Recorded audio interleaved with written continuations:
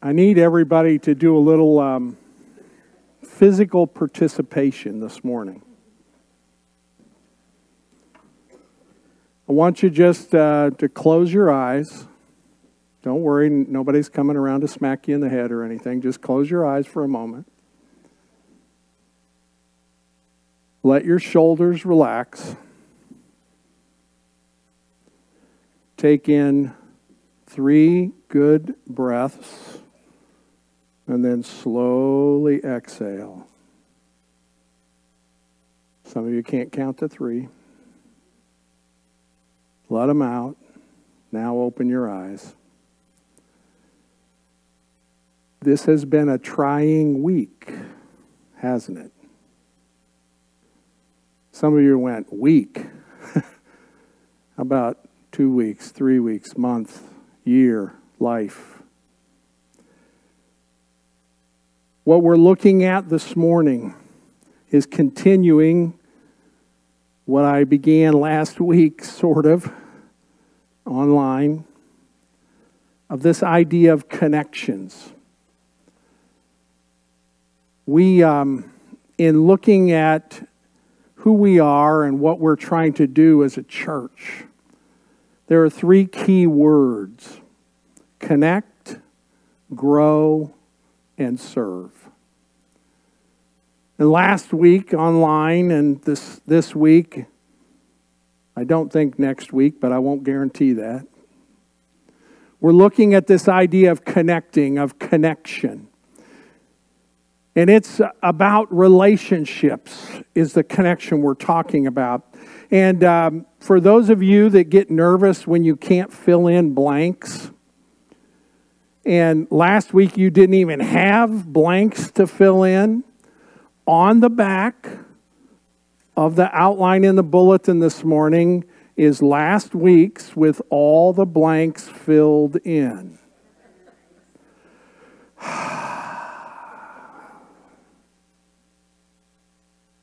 I was tempted to skip a couple just for fun. I didn't. But last week I began this idea of connecting.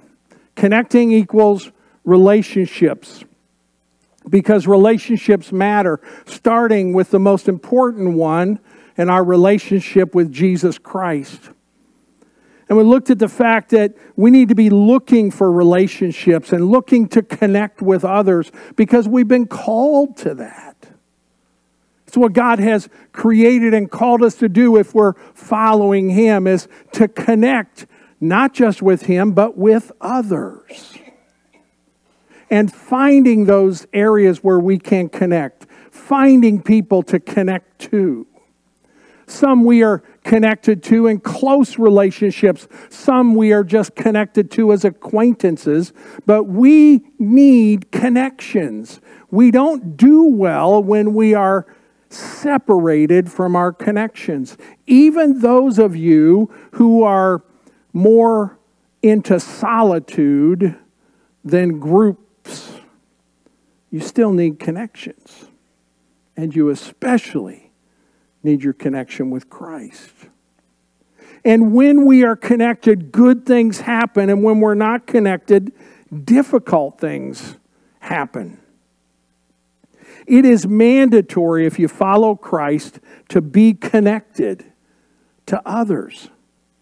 I forget what the figure is, but it's a huge figure, especially in the New Testament, where it is what we call the one another's, things we are to do with one another, how we are to pray for one another, how we are to serve one another. We are to be about one another. And not just those who gather together into whatever our tribe is. Our Sunday morning group, or our Wednesday evening group, or our Tuesday afternoon group, or our Sunday evening group. We're to be connected. We're to seek those connections. And this morning, what we're really focusing on is the fact that not just that these matter, but why they matter, what we need to do in these connections.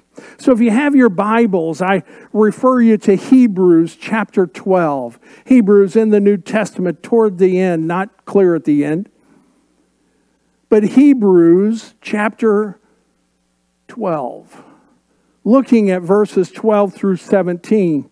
Now, you may notice also that Acts 11, 19 to 26 is there. That was the focus from last Sunday. And that is the foundation that we're building off of this morning. But Hebrews chapter 12, beginning at verse 12, reads, "Therefore lift your drooping hands." Just time out. How is that for an image? Ever feel like you've had drooping hands? In other words, you can't do what you ought to do or want to do with them. In other words, just too weak, too overwhelmed, too depressed to do what we desire to do or know we ought to do. Therefore, lift your drooping hands and strengthen your weak knees, and make straight paths for your feet, so that what is lame may not be put out of joint, but rather be healed. Strive for peace with everyone, and for the holiness without which no one will see the Lord. See to it that no one fails to obtain the grace of God, and that no root of bitterness springs up and causes trouble, and by it may many become defiled. And that no one is sexually immoral or unholy like Esau, who sold his birthright for a single meal. For you know that afterward, when he desired to inherit the blessing, he was rejected. For he found no chance to repent, though he sought it with tears. Your connections matter. And they matter because, first of all, you and I are called to peace. We are called to peace, to live in peace. Now, I want you to understand that what's being described here, this peace is not just the absence of fighting. We sometimes think that as long as there are no fists flying or bullets flying, then there's peace. No. And you know that.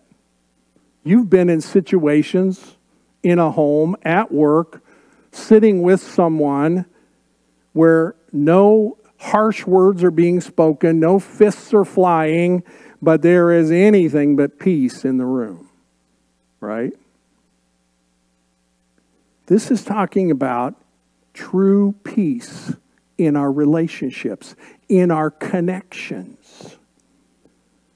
Now, peace is not the same as agreement with. I can be at peace with someone who I have disagreements with, and our society needs desperately to learn that lesson. The greatest peace is our peace with Jesus Christ.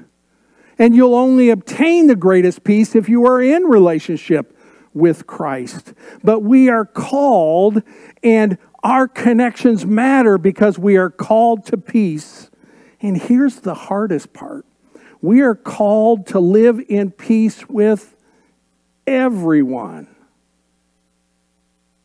So that means you and I need to do our part. Now, I must make sure you understand doing our part. Because Scripture also elsewhere says to live in peace as far as it depends on you. In other words, do your part. Some people will refuse to be at peace with you, but you can be at peace with them. You might still be uneasy, you might still be troubled, but you can be at peace that in that relationship you are doing and have done what needs to be done for that to be a good relationship. We're called to peace. Also, Your connections, your relationships matter because you and I are called to holiness. These first two are connected in a lot of different ways. And in Matthew chapter 5, at the beginning of what we call the Sermon on the Mount and what was described as the Beatitudes, verses 8 and 9 of Matthew 5 says, "Blessed are the pure in heart, for they shall see God. Blessed are the peacemakers, for they shall be called sons of God." The pure in heart, the holy, and that we are to be peacemakers. It keeps getting repeated. And let me give you an understanding that if you are living in holiness, it's easier to live in peace. And if you are living in peace, it is easier to live holy. They go together.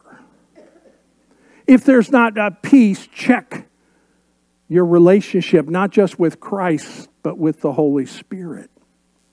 For we are called to holiness. In fact, we are called to what is known as a sanctified life. And that comes only from the complete filling by the Holy Spirit. To live in holiness because He is holy. And He makes us holy through Him. Not perfect, holy. To have motives that are right. To have attitudes that are right. And if I've got my motives right and I've got my attitude right, it's a whole lot easier to get my actions right. Our problem is we try to act our way into holiness. That's not possible. You can't do it. You can fake it for a while, but you can't do it. To live a holy life, to live as God desires, to be at peace with those around us. That's what we are seeking in our connections, to live a holy life. And notice it said there in verse 14 that without holiness, without this holiness, we won't, meaning in the end, see Christ. Holiness is a big deal. It's not just a big deal because it's part of our doctrine as a Church of the Nazarene. It's a big deal to just live life every day. It's a big deal to get along with others. It's a big deal for us to be able to do what God has called us to do. And to live in holiness is a must, not an option. We treat it as if it's an option. Maybe I'll be holy, maybe I won't. I'll be holy today, not tomorrow. That's not how it works. Holy living is not a choice from a menu of options if you're a follower of Christ. It is an imperative. We are to live holy lives with Him through the filling of His Holy Spirit. Connections matter. You better be connected to Christ or you're not going to have a chance at living at peace or holiness. And if I'm connected to Him, if I'm seeking to live at peace, if I'm seeking and continuing to live in holiness, then I need to understand why. Why? Why does this matter? And this is so clear in this passage that we are called in our connections, in our relationships, to help others. And it lays it out beginning in verse 15. We are called to help others live, first of all, in God's grace. See to it, verse 15 says, that no one fails to obtain the grace of God. Do our part to see that everybody accepts His grace. And my heart should be broken anytime I realize somebody hasn't accepted His grace. How often is your heart broken as you recognize somebody's not living in or accepted the wonderful, amazing grace of God? Amazing grace, how sweet the sound. And as sweet as it sounds, it's even sweeter to live in it. Because His grace is amazing. It's undeserved, and yet it's there for us. We are called to help others live in God's grace. We're to help them do it by His grace and in His grace, by showing His grace and by sharing His grace. Living it out, showing it to people, and then helping to explain, this is my hope through the grace of God. To do that, we sometimes have to admit some weaknesses we try not to admit. Because I want you to think I got it all together. The problem is, you know me, so you know I don't. And those you're trying to fake it in front of also know you. And they know it takes His grace. We need to live at peace with everyone, in holiness, so that we can help them to live in God's grace. Verse 15, see to it that no one fails in this area. I don't want anybody to miss His grace. We're also called to help others live without bitterness. We could just park here for a few weeks, couldn't we? The problem is, all of us you would like me to park here for a few weeks. You just don't want to have to listen to it. You want everybody around you to listen to it. Right?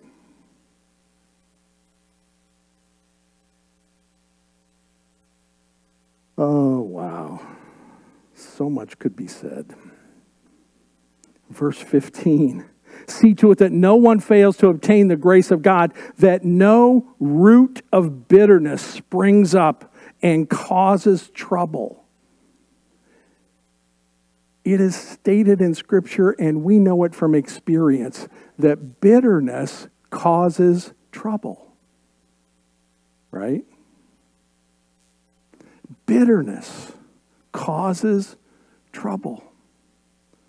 So why do we hold on to bitterness? Usually we hold on to it because we think somehow the person we're bitter toward, we can help punish them if we hold on to the bitterness.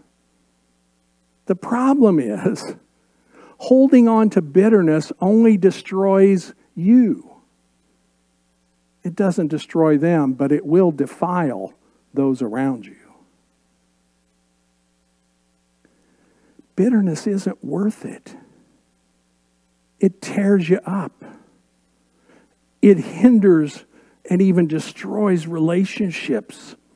And you see what the Scripture is telling us. Notice it says a root of bitterness. And the ESV, the version I read from, puts root of bitterness in quotes. The emphasis is there. Not just a bitter moment, a bitter thought, but a root of bitterness. We've got to get rid of the root of the bitterness. Otherwise, it will continue to show up and pop up, and usually at the most inopportune times.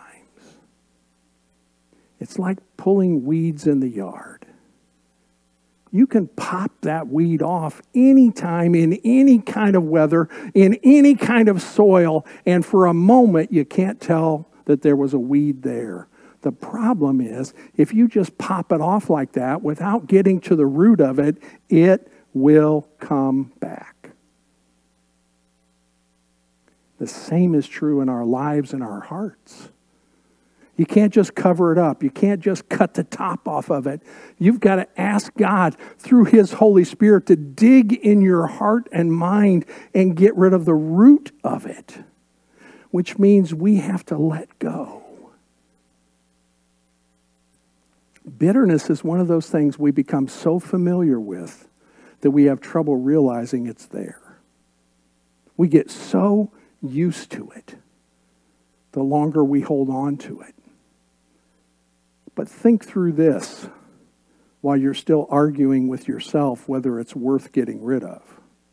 How much do you like being around a bitter person? Or maybe I need to ask, because maybe this doesn't apply to you. Do you know anybody who's bitter? Any of you not know somebody who's bitter?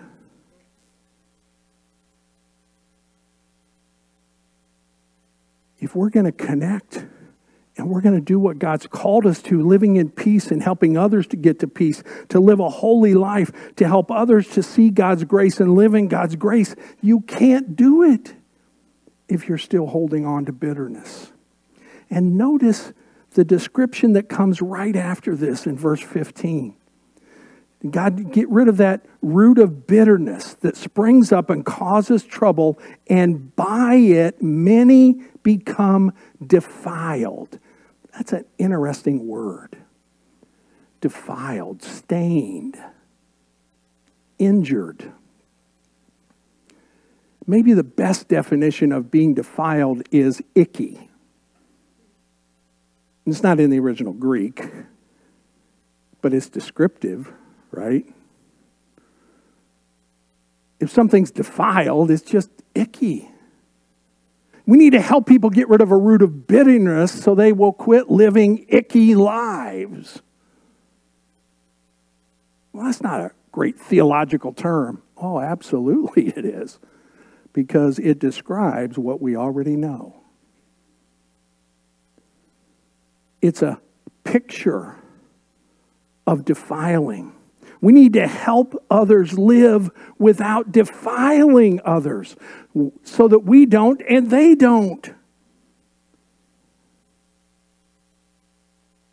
Now notice, it says then in verse 16, so they don't become defiled, that no one is sexually immoral or unholy like Esau.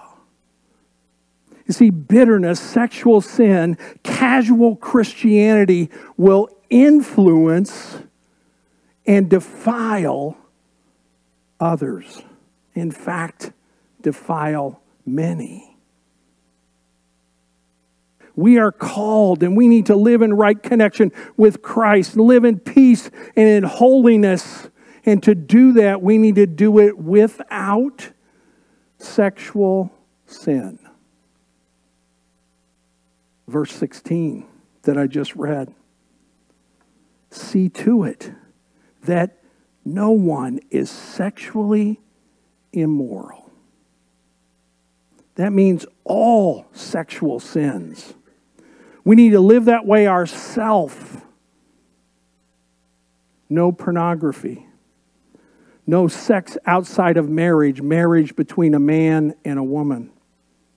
No lusting, to name just a few. And we need to realize that forgiveness is offered even for sexual sins. And forgiveness is not just offered, it is effective, no matter what the sin is. To live without sexual sin. We have become so used to sexual sin in our culture that we not only no longer blush over it, we also no longer grieve over it. In fact, too often, we don't even recognize it. Now, one of the struggles in this is we enjoy helping others not do things. But we need to not do them first. Even together. To say, I struggle in this area also. Let's work on this together. Sexual sin is one of those we don't want to talk about in front of other people, but we got to deal with it somewhere, somehow.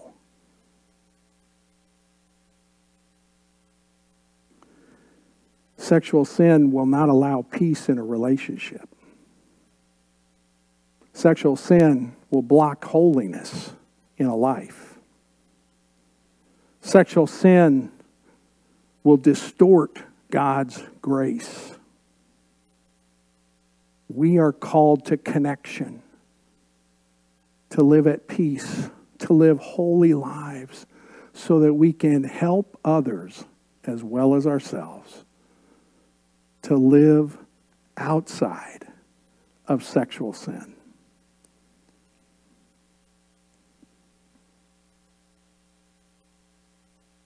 We're also called to live in holiness. Not just to be holy, but to live in holiness. You see, Esau, you read in Genesis, if you're going through the Bible reading, which there are still some of those out there, and by the way, if you started that and you fell behind, so what? Just keep reading the Word, and then the Word's going to get in you. And if the Word is in you, then it's easier to live the Word. Just start from wherever you left off. Don't worry about the dates on that thing. Just be in the Word. But if you've been reading in Genesis, you came across Esau. And you came across him coming in from the field and being famished. In fact, so hungry that he thought he was going to die. You ever been that hungry? Probably not, but we've said it, right? Every child alive has said that to a parent. I got to eat now or I'm going to die. None of you are going to admit it, but some of you went, then go ahead. No, not nobody in here, but some of those people listening online.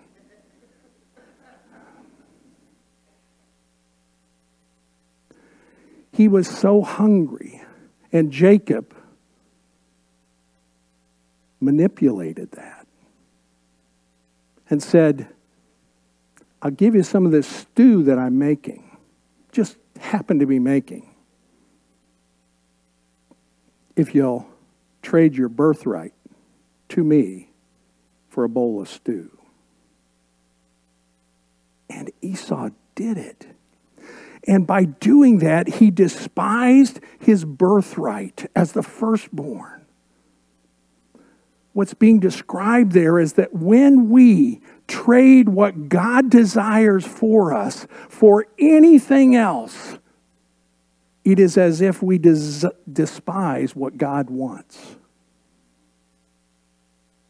Just for the immediate pleasure, whatever it might be. And as a result, Esau cried out, but didn't repent. He sought the blessing, but he was rejected because he had despised what God desired.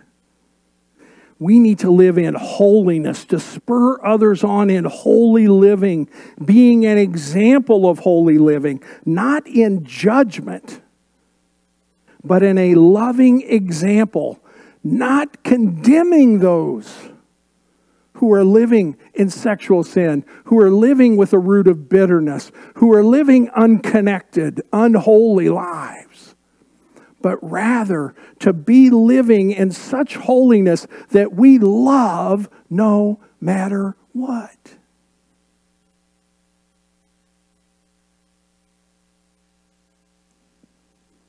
And to get there, you are called to a surrendered life. Verses 12 and 13, therefore lift your drooping hands and strengthen your weak knees. Make straight paths for your feet.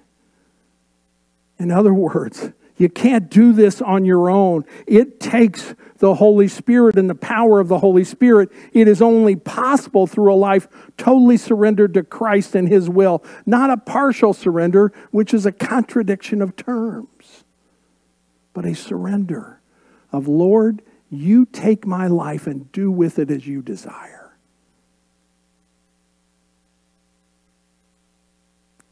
Not a negotiation, Lord, I'll trade you this for this, like Esau did. But a surrender. Lord, your will, not mine. Just like Jesus did in the Garden of Gethsemane. A surrendered life. Surrendering what we might desire for what God desires. And the beautiful part is when you live surrendered, His desire becomes your desire. Then it's not a contradiction. Then you're not really giving anything up because it's what He wants. Therefore, it's what you want. Connections matter. How are your connections? Are you connected to the right things in the right ways? Are your connections impacting others for Christ? Is there any bitterness that needs to get dug out? Is there any sexual sin that you've not admitted and given up? Are you living as He desires in His grace and holiness and peace with those around us? That's the most important connection. It's what we are called to. What connection do you need to make today? Let's stand together.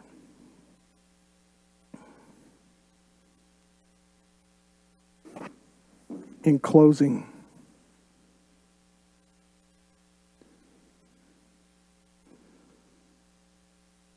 without looking around, just wonder if you're here this morning and said, okay, Pastor, one of those, the Scripture got me. I need to work on that. It might be peace. It might be bitterness. It might be holiness. It might be sexual sin.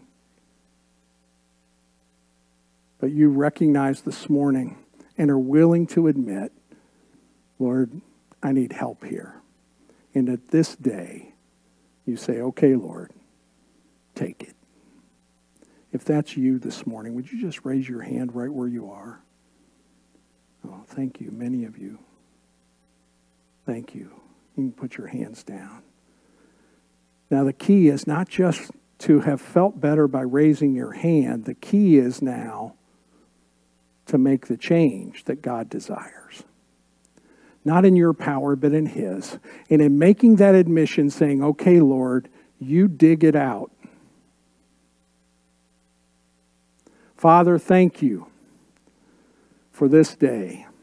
Thank you that we were able to gather this week. Thank you for those who were able to come and those who are tuning in online. Lord, may we live in right connection, first with you and then with others. Well, Lord, help us, as many admitted that there's an area they realize I need some help here. It might be in bitterness. It might be in sexual sin. It might be not living holy. It might be not living in your grace or not living in peace. Whatever it is, Father, help them to surrender it to you. And then from there, to live differently through the power of your Holy Spirit. Oh, Father, my prayer all week has been that you would speak a whole lot louder than I do today. And that what people take with them is what you say to them. And that we would obey what you've shown us. Thank you for pursuing us, even in conviction. May we surrender and obey. In Jesus' name, amen.